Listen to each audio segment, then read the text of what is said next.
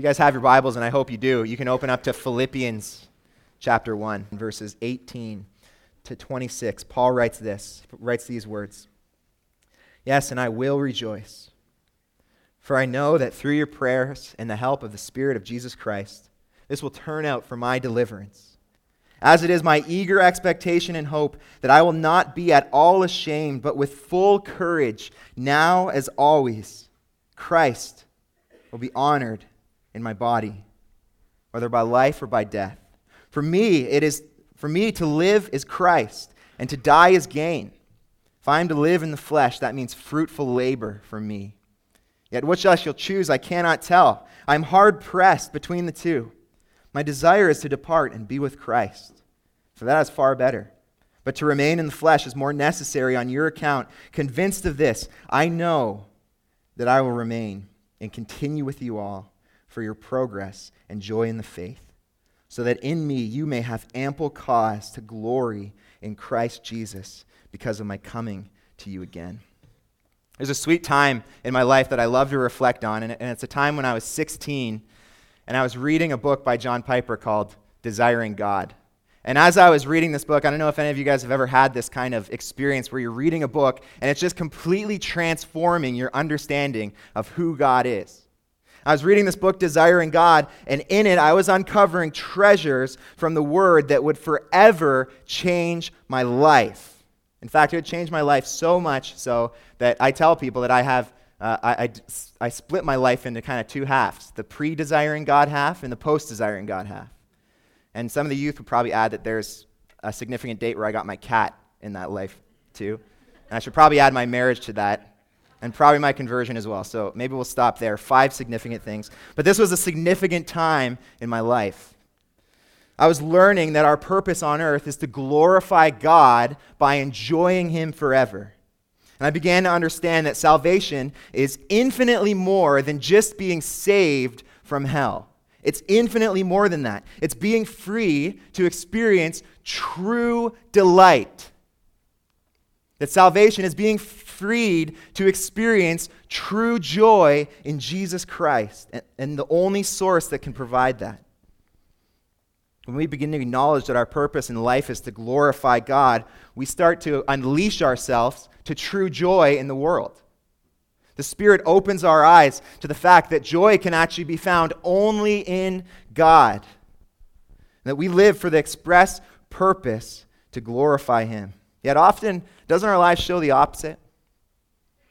Isn't it true with you that so often we get caught up in the things of this world? Time after time, we begin to believe that the things of this world will satisfy, that sin and idolatry will do something for us that it's never done before, that it'll actually give us lasting and eternal pleasure.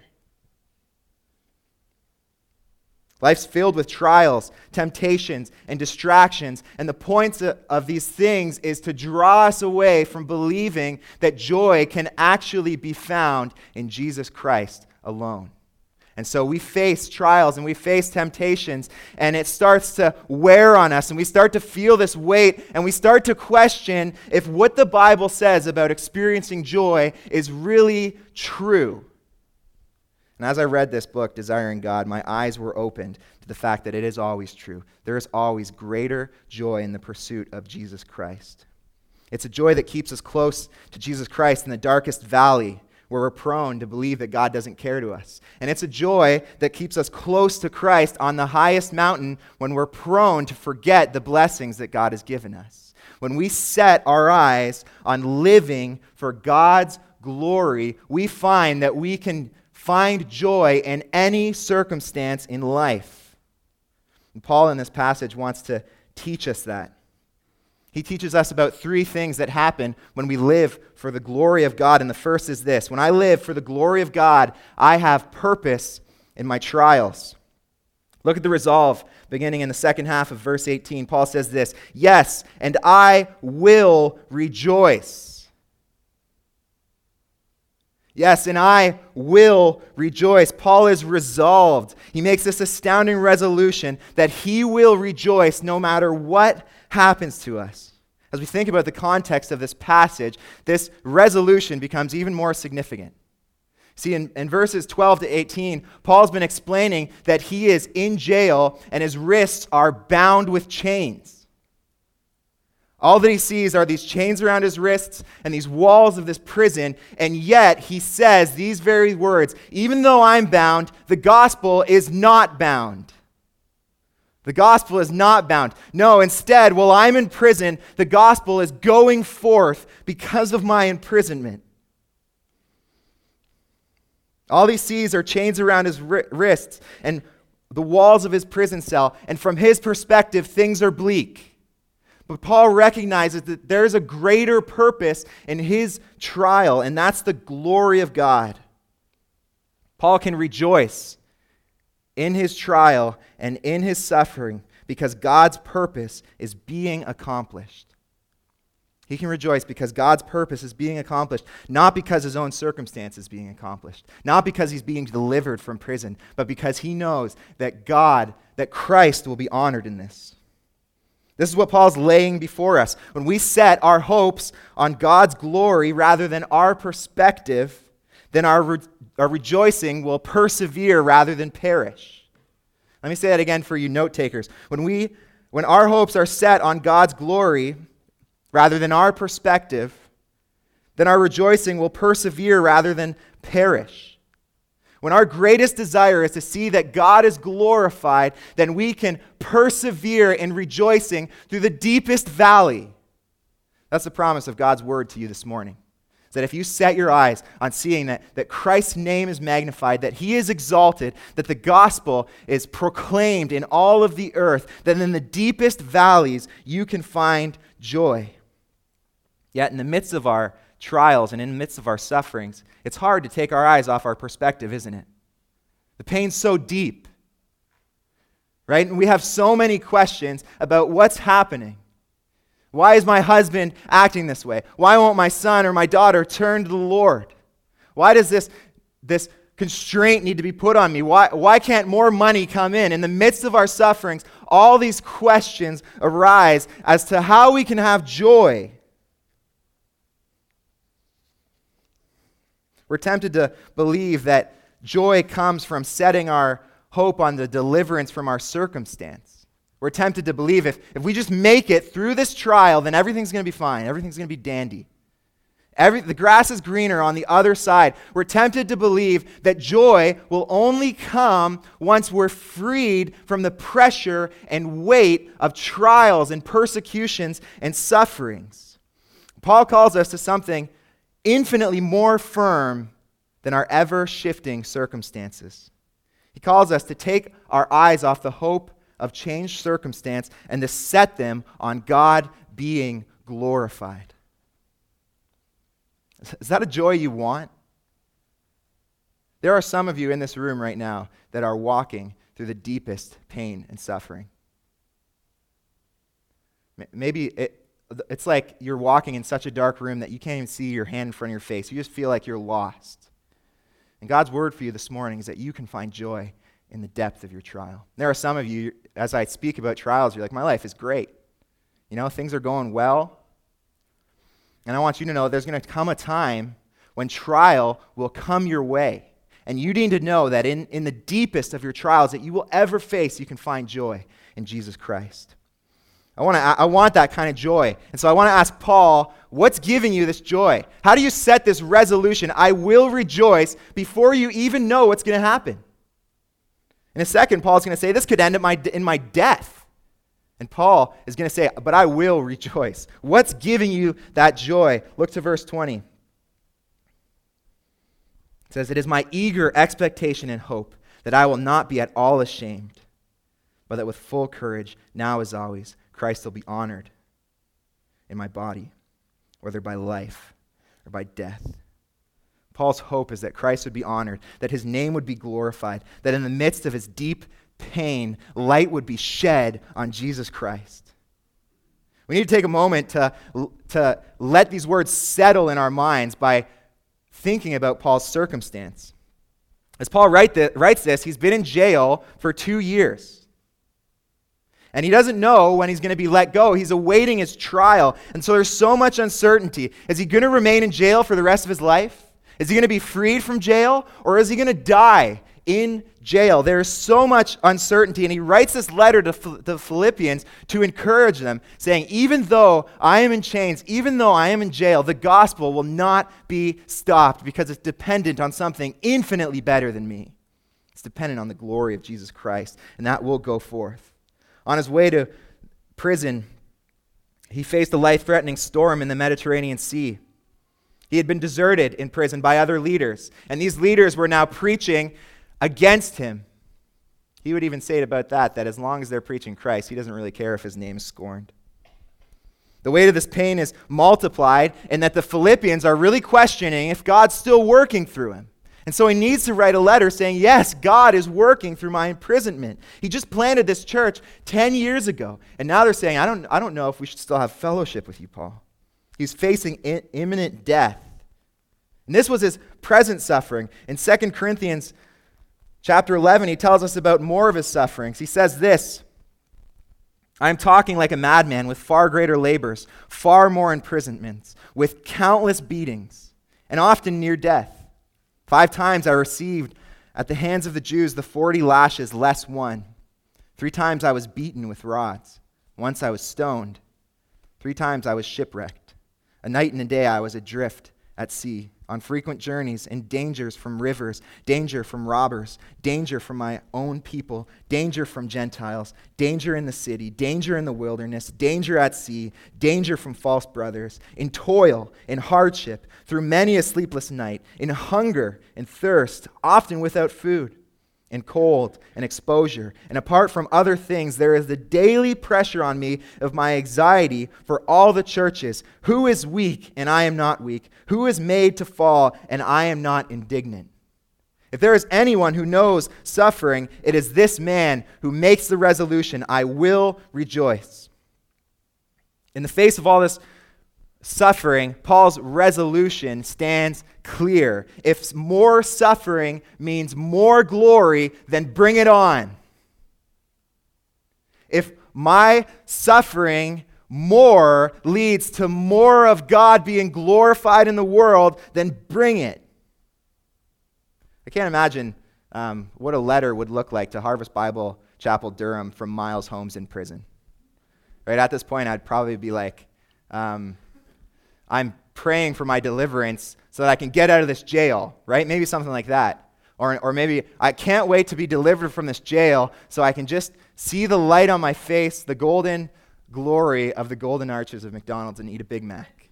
Or I might say I can't wait to see my wife again. But Paul doesn't want to be delivered if it won't lead to Christ's glory. He will rejoice when Christ is glorified. This leads us to ask some pretty hard exposing questions. What is my hope in the midst of trials? What do I want to happen when I'm suffering? What do I believe will lead to joy? So often when we really get down to our heart, we discover that our hope is to be relieved. Our hope is to be relieved. We want the weight of that suffering off of our shoulders. And Paul calls us to shift our hope to the glory of God.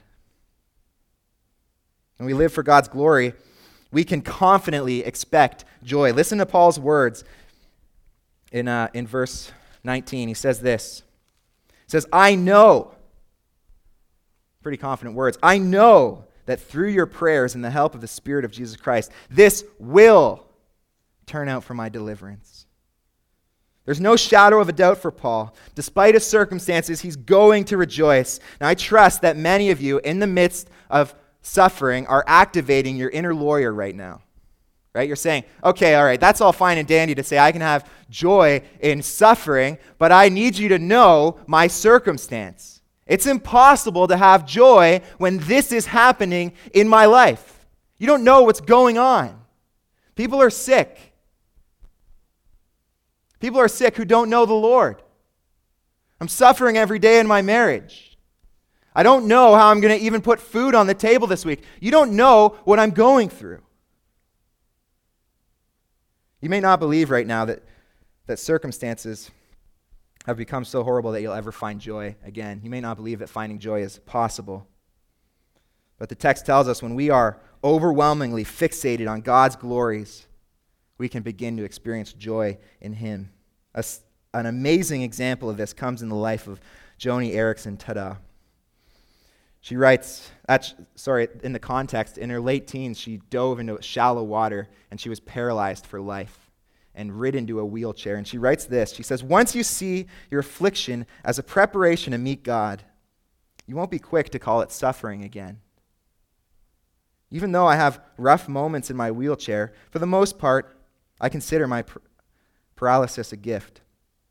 Just as Jesus exchanged the meaning of the cross from a symbol of torture to one of hope and salvation, he gives me the grace to do the same with my chair. If a cross can become a blessing, so can a wheelchair. The wheelchair, in a sense, is behind me now. The despair is over. There are other crosses to bear, other wheelchairs in my life to be exchanged into gifts." What is your wheelchair? What is it that you're holding on to that God wants to leverage in your life for joy? Here's the good news. You can find joy in every trial. I want to believe that in confidence. I'm so sick of experiencing trial and suffering and being made aware of how much I love this world. Isn't that what suffering does? It puts pressure on us in points where we're too quick to trust in the riches of the world and too slow to trust in the faithfulness of a Father. That's what trials do to us. If you're taking notes, you can write these 2 points of application that Paul gives to us. In verse 19, he wants to show us 2 things that help us to find joy in the midst of trials, and that is the power of supplication and the presence of a Savior. See the power of supplication in verse 19. "For I know that through your prayers and the help of the Spirit of Jesus Christ, this will turn out for my deliverance." The order of this passage has brought me confusion at times. I would think that if Paul's going to talk about what's going to bring him joy, first he would put the presence of his Savior, and then he would put the power of supplication. Doesn't it make sense that being near to Jesus Christ would carry you farther than being prayed for? And yet, continually in Paul's ministry, he reminds us that prayer is essential to a faithful walk to God, specifically other people praying for us. Listen to what he says in Romans 15. "I appeal to you, brothers, to strive together with me in your prayers to God on my behalf, that I may be delivered from the unbelievers in Judea." In 2 Thessalonians, he writes, "Pray for us, that the word of the Lord may speed ahead and be honored." In 2 Corinthians 1:11, he says, "You also help us by prayer." Everywhere Paul's going, he's unleashing the power of supplication for his life so that he can live in a way that glorifies God. And let me ask you this morning, how are you enlisting other believers to pray for you? Do you know that there are other people praying for you? Do you know that even maybe this morning that there are people who are faithfully lifting up your name? It is such a sweet pleasure that I even experienced this morning. This past week I lost my cell phone, which is just completely the deepest suffering you could ever be in, right? And so I'm really feeling this sermon right now. But this morning, often when I'm preaching, I'll get these texts saying, "Hey man, I'm praying for you." And this morning my supply of texts was cut off. But you know what I knew? I knew that there are some faithful men that are close to me that I knew they'd be praying for me. And I actually got to church and one of them said, "Hey, I couldn't text you, but I wanted to let you know that I've been praying for you." I said, "I knew that you would." It's such a good thing to know that people are praying for you. And when people are at the throne, it unleashes a new power in your life. And so if you don't have someone to pray for you, please don't leave this room without finding someone. My guess is that most people in this room would say to you, if you said, "Can you pray for me regularly?" they would say to you, "Yes, I will." That's my guess. And so don't leave this building without finding something. On the same note, are you praying for other people regularly? Are there people that you're praying for every day to unleash the power of supplication in their life so that they can live for the glory of God? First way that we can experience joy in trials is by unleashing the power of supplication. The second is by acknowledging the presence of a Savior. We want to acknowledge the presence of a Savior in our life. Paul says, "Not only through your prayers, but also through the help of the Spirit of Jesus Christ, this will turn out for my deliverance." When Christ left this earth, he said to his disciples, "Behold, I am with you Be reminded in this moment, that we serve a risen and living Savior. He is here with us. In the midst of your deepest pain, he is there with you. Missionary John G. Paton writes this illuminating journal entry. He recounts a time when he was hiding in a tree, and around the tree were surrounding him hostile natives. And he had just experienced the death of his wife and a child on the mission field. He pursued God's calling, and his wife had died on the field. His child had died on the field, and he's hiding in this tree, afraid for his life. And he writes this: I climbed in the tree and was left there alone in the bush. The hours I spent there live all before me as if it were but of yesterday. I hear the frequent discharging of muskets and the yells of savages, yet I sat there among the branches as safe in the arms of Jesus. Never in all my sorrows did my Lord draw nearer to me and speak more soothingly in my soul than when the moonlight flickered among the chestnut leaves and the night air played on my throbbing brow as I told my heart to Jesus. Alone, yet not alone. If it be to glorify my God, I will not grudge to spend many a nights alone in such a tree, to feel again my Savior's spiritual presence, to enjoy his consoling fellowship. If thus thrown back upon your own soul, alone, all alone, in the midnight, in the bush, in the very embrace of death itself, have you a friend that will not fail you then. Be reminded that suffering has a unique way of making us more aware of the presence of Jesus Christ. So often we take things into our own hands. We try to ratchet up our works when it comes to suffering. And God wants you to rest in the comfort of a Father who cares for you. When we live to glorify God, we have purpose in our trials. Paul also wants to teach us that when we live to glorify God, I have perspective in my time. Living to magnify Christ has changed not only Paul's present perspective, but also his view of eternity and time going forward. Because his eyes are set on the glory of God and his perspective of time has changed. Now he can say, to live is Christ, and to die is gain. With his desires set aflame to see God glorified, Paul teaches us that in reality, there's only two longings for each Christian. There's only two hopes for us in this world. One is to live a life of fruitful labor to the glory of God. And the other is to die and be in the presence of Jesus Christ, our Savior. There are only two options: to live for Christ or to die for Christ. I love the way that Jim Elliot puts it in one of his journals. He says, he's praying, he says, I covenanted with the Father to do one of two things: either glorify himself to the utmost in me or slay me. He heard me, I believe, so that now I have nothing to look forward to but a life of sacrificial sonship, or heaven, which is coming soon, perhaps tomorrow. What a prospect. Perhaps even today, death could come. Perhaps even right now, this would make the illustration really powerful if I died, right? That's a joke, but none of you guys got it, so. You guys are like, is he really going to die? This is the life of every Christian. We have two desires: either to live this life in service to Jesus Christ or to die and be with Jesus forever. It's not always been this way for those who proclaim Christ. There was a time when our desires had nothing to do with Jesus Christ. We lived in the pursuit of personal happiness as much as we could find it in this world. We cried day after day, more money, more fame, more friends, more entertainment, more fun. And yet, isn't it true that the more of the world you get, the less satisfying it becomes? It never truly satisfies.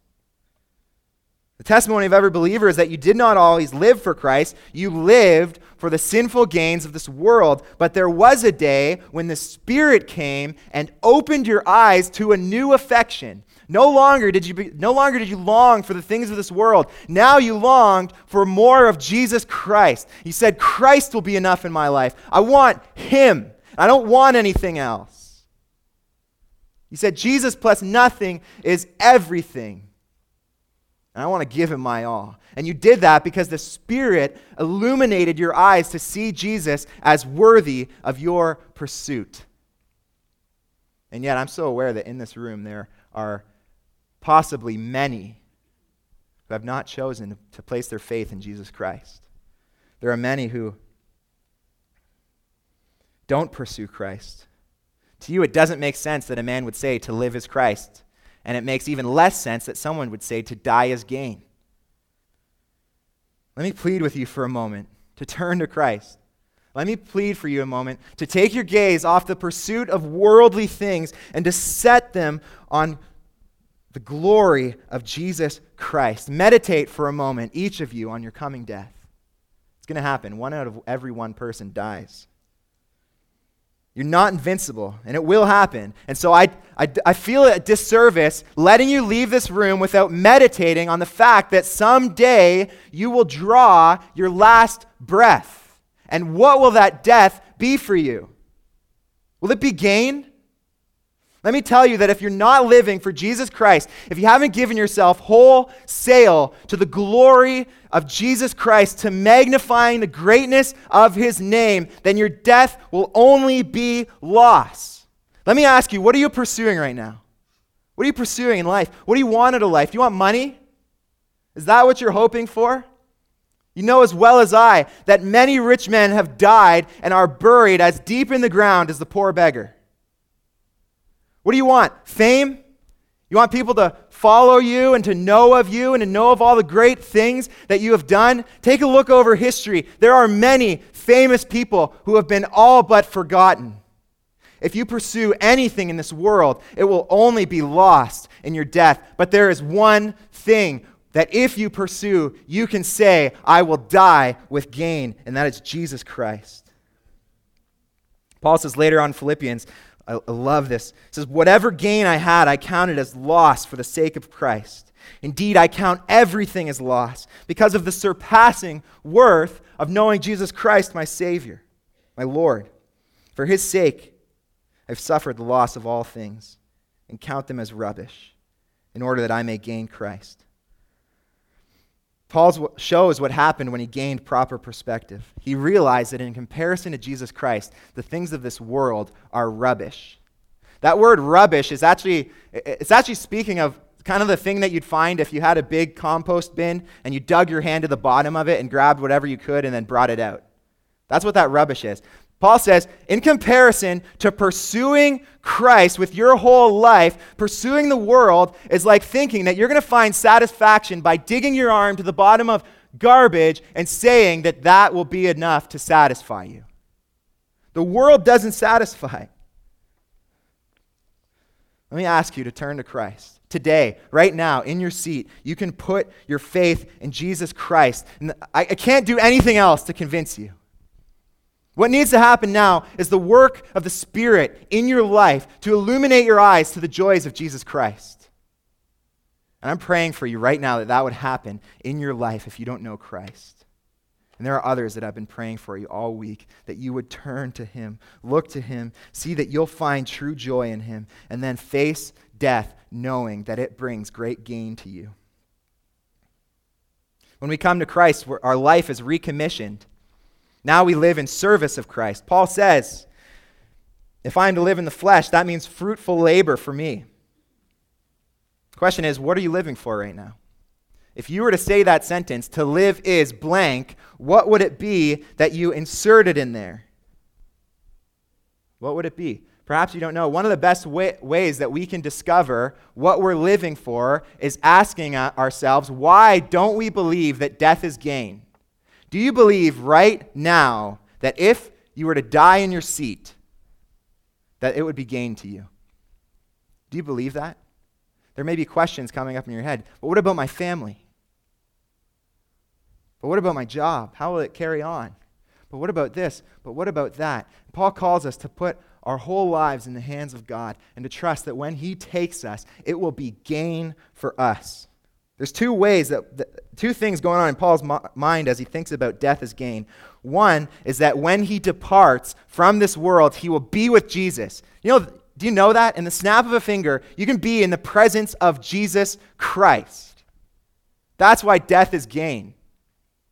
No longer is it his spiritual presence beside us in suffering. It's his physical presence in heaven, where we will serve him and worship him forever in the snap of a finger. And if you have confidence and assurance of salvation, then you know when you die, you will be in his presence, serving him. Another reason that Paul thinks that Paul says death is gain is because his death will lead to the glory of God.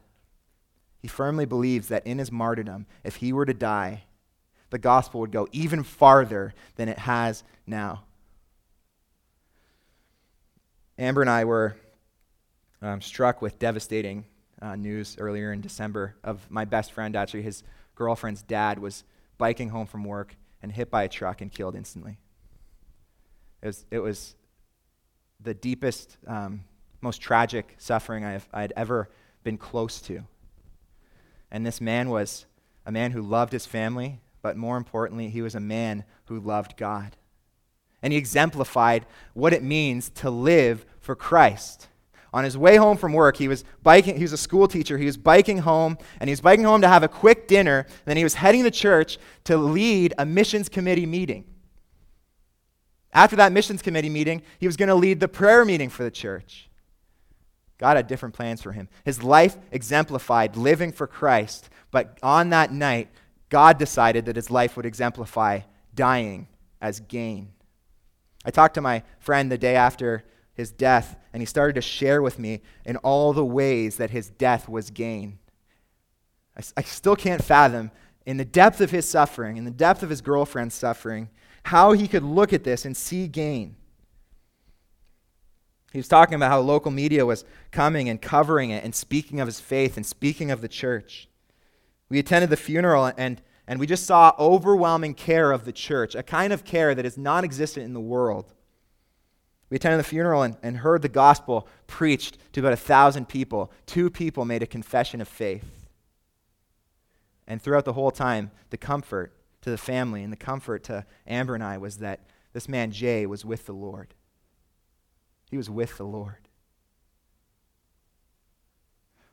What's it going to take for my life to be lived for Christ so that I can die in a way that's gain for the kingdom of God?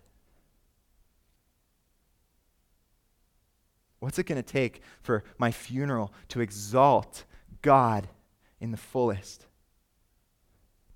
I want to live that way.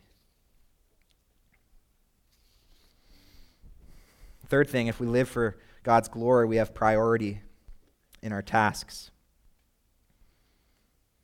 It's important for us to understand what Paul's doing here. It seems as though he's not really sure if he's going to live or die, but I don't believe that's the case. I believe that he's inviting us into his mind as he considers life and death. It's not like he starts writing this letter and he's like, oh, I don't know if I'll die or not. And then by the end of it, he's like, you know what, I'm going to live. He knows already, but he invites us to contemplate life and death with him. So in verse 25, he says, convinced of all of this, as he's contemplated, I know that I will remain and continue with you all. Paul shows us how seeking to glorify God changes the priority in our tasks. No longer is life about fulfilling our goals and our dreams. No longer is life about me and doing what I want. Now life is about serving the church. It's amazing that when Paul thinks about the reward of death, he set up the reward of death. I want to be with Jesus, and I know that my death will lead to God's glory. The thing that he knows will keep him here is the church. He says, I'm going to stay on this earth because I know God has me here for a reason. And what's that reason? To be serving the church so that God can use the church for his greater glory in his kingdom. I think he was probably thinking of the words of Jesus to James and John's mother when he said, whoever would be great among you must be your servant, and whoever would be first among you must be your slave, even as the Son of Man came not to be served, but to serve, and to give his life as a ransom for many. Greatness is no longer defined by all that you've done. Rather, it's defined as how you've lived your life in the service of others. The phrase, to live as Christ, is not lived out on an island, and it's not lived out as a monk in a monastery. It's lived out in the church. To live is to pursue fruitful labors for the sake of the church. We are prone in this culture to think of the church mainly in terms of consumerism. And we think of a healthy church as, what does it offer me? Do I like the worship? Do I like the kids' curriculum? You don't have to ask if you like the youth program because you know here you love it. Right? We ask, what is this church going to do for me? We live in consumerism. But Paul says this: the gospel caters not to consumerism, but to maturity.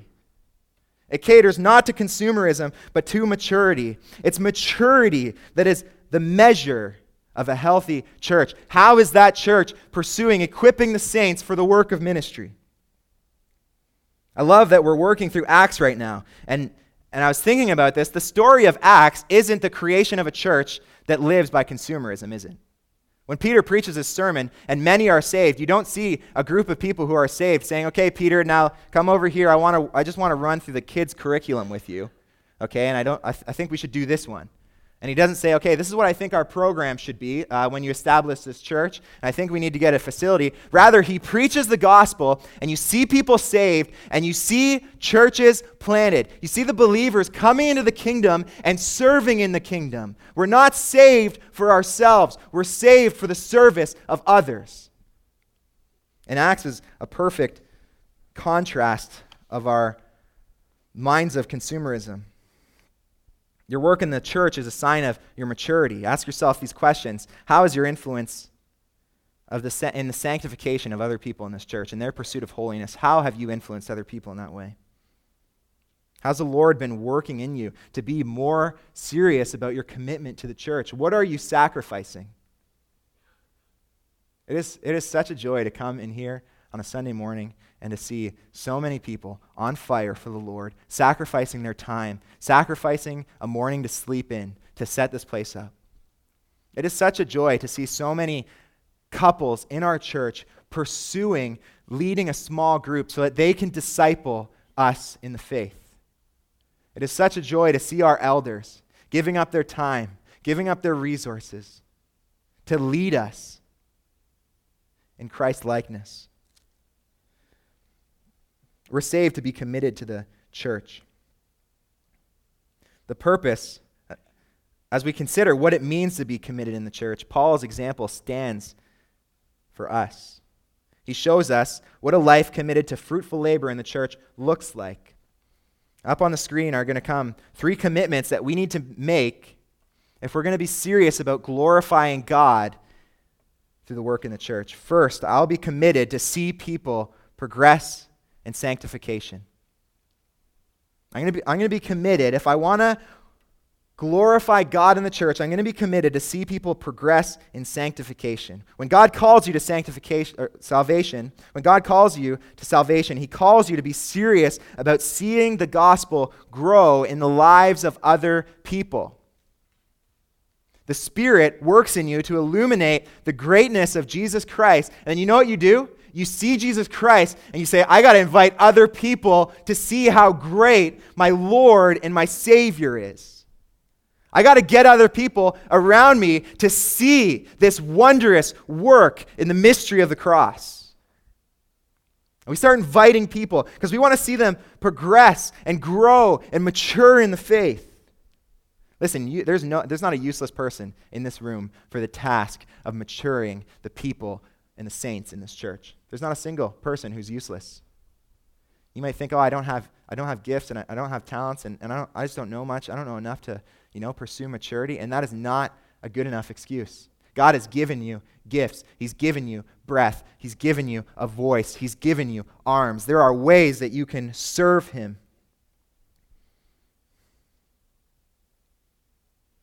The need to see other people progress in growth highlights that we are desperate people. We're desperately in need of help, aren't we? Isn't that true? Like, we just cannot live this life alone. We desperately need the help of other people. And so this church is the gathering of people who are desperately in need of help, helping people who are desperately in need of help. Like we say often, we're beggars telling other beggars where to find bread. We gather together for mutual ministry. We're working for each other's growth in the gospel. And now I want to get pretty deep with you for a moment. Okay, so everyone have your eyes on me because we're going to go deep for about a minute, and I don't want to lose you in this. And I find this really works in youth if I just get everyone looking at me, all right? I don't know if it'll transfer here, but at least the youth will get it. I want to go deep with you, okay? I want to talk about my pants for a second. Sorry, I lied to you. We're not going deep. We're going to talk about my pants. I have certain pants that are a little baggy for me. And so when pants are baggy, what do you get? Open answer. What do you put on when your pants are too baggy? A belt. Thank you. That's great. Participation. We're doing this well. Okay, you put on a belt. And so I put on a belt. I tighten it up because I need that belt and you need that belt to accomplish the purpose of keeping me appropriately covered. Right? But what is holding the belt up?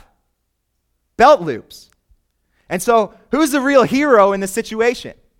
Who's the one who's holding up the pants? Is it the belt or is it the belt loops? Who's the one who gets the glory? And the answer is both.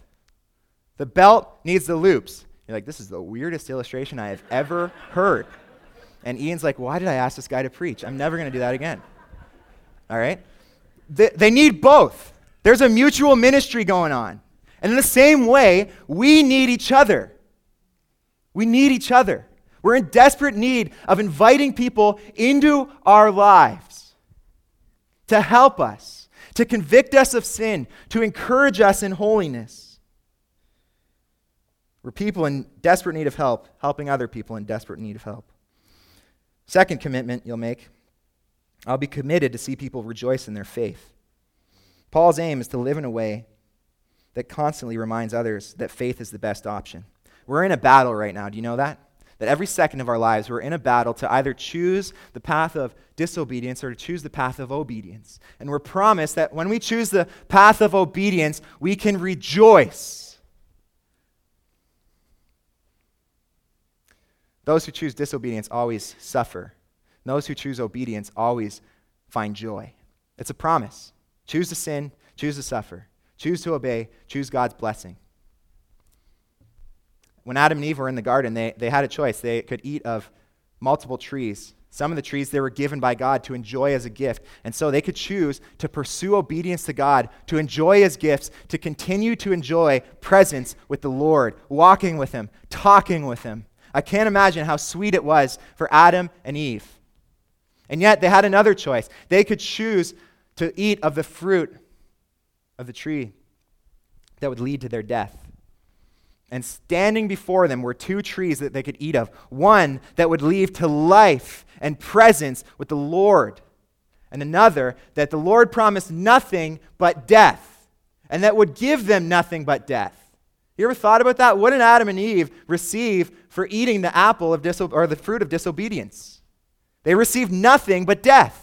And that's the same thing. Every time we sin, we receive nothing but shame, nothing but guilt, nothing but death. But every time we pursue obedience, we receive joy in the faith that it takes to say, I'm going to live for God even though it's hard. Paul says his function as a person is to be continually reminding people of the joy there is in faith, of the joy there is in choosing obedience. And he's going to go to every church and he's going to continually preach the gospel. Turn to Jesus Christ. Your greatest joy is there.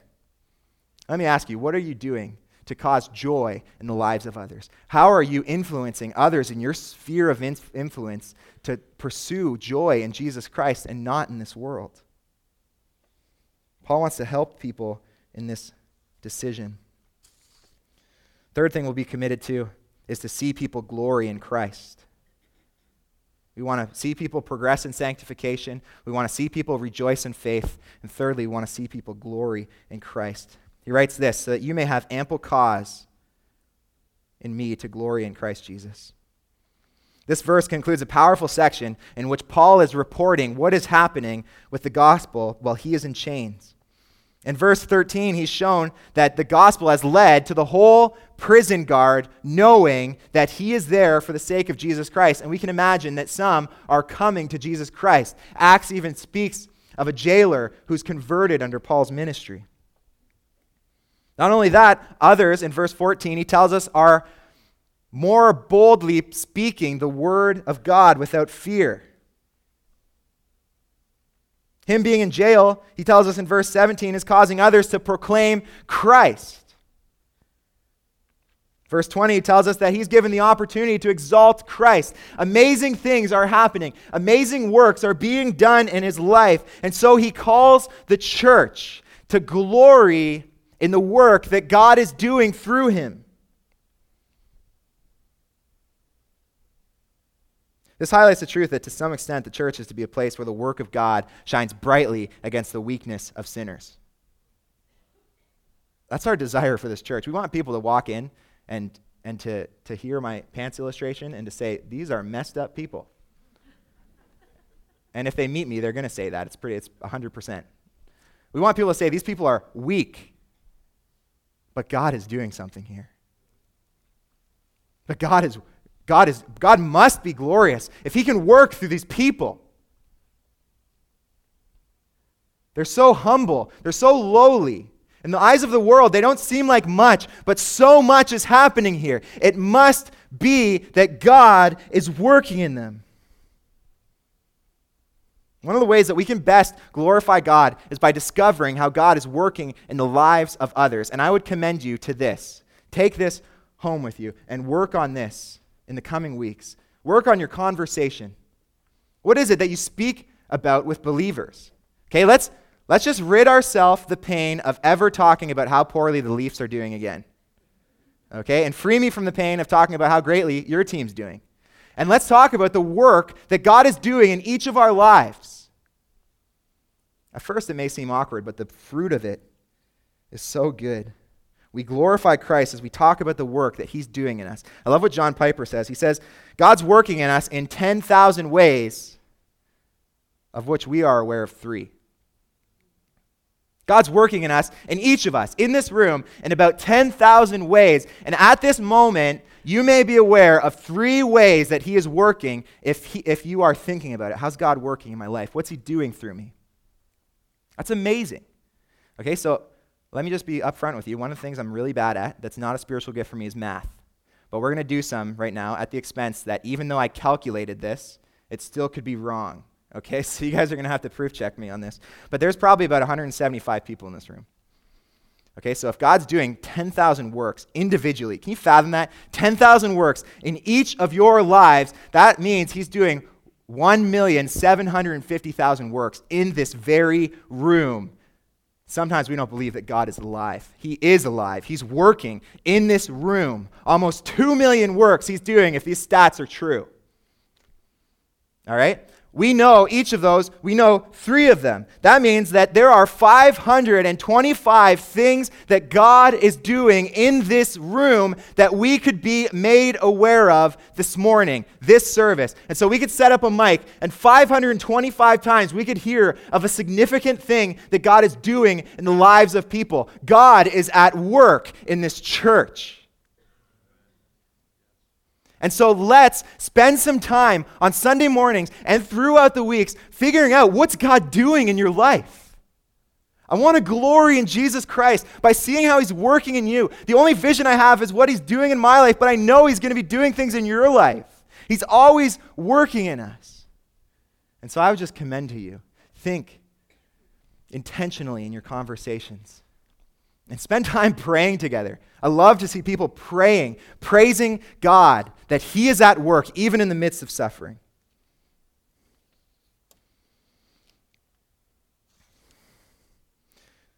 When we live for God's glory, we unleash for ourselves treasure in every circumstance. In trials, in life, in death, in our tasks, in every circumstance, we unleash treasure from God. Our trials are given a new purpose. Our perspective of time is changed, and the substance of our lives given meaning. And the task that we commit ourselves to is focused for the glory of God. In every area, we are changed because we have set ourselves upon this simple task to proclaim to the world that Christ is enough. Do you believe that, church? You believe that Christ is enough, that he is all satisfying, that if you were to lose everything in your life right now, like Job did, your family, your money, everything, your friends, that no one stood near you, that still the Lord standing beside you would be enough for you. Do you believe that? Do you believe in every trial, God's presence is enough for you?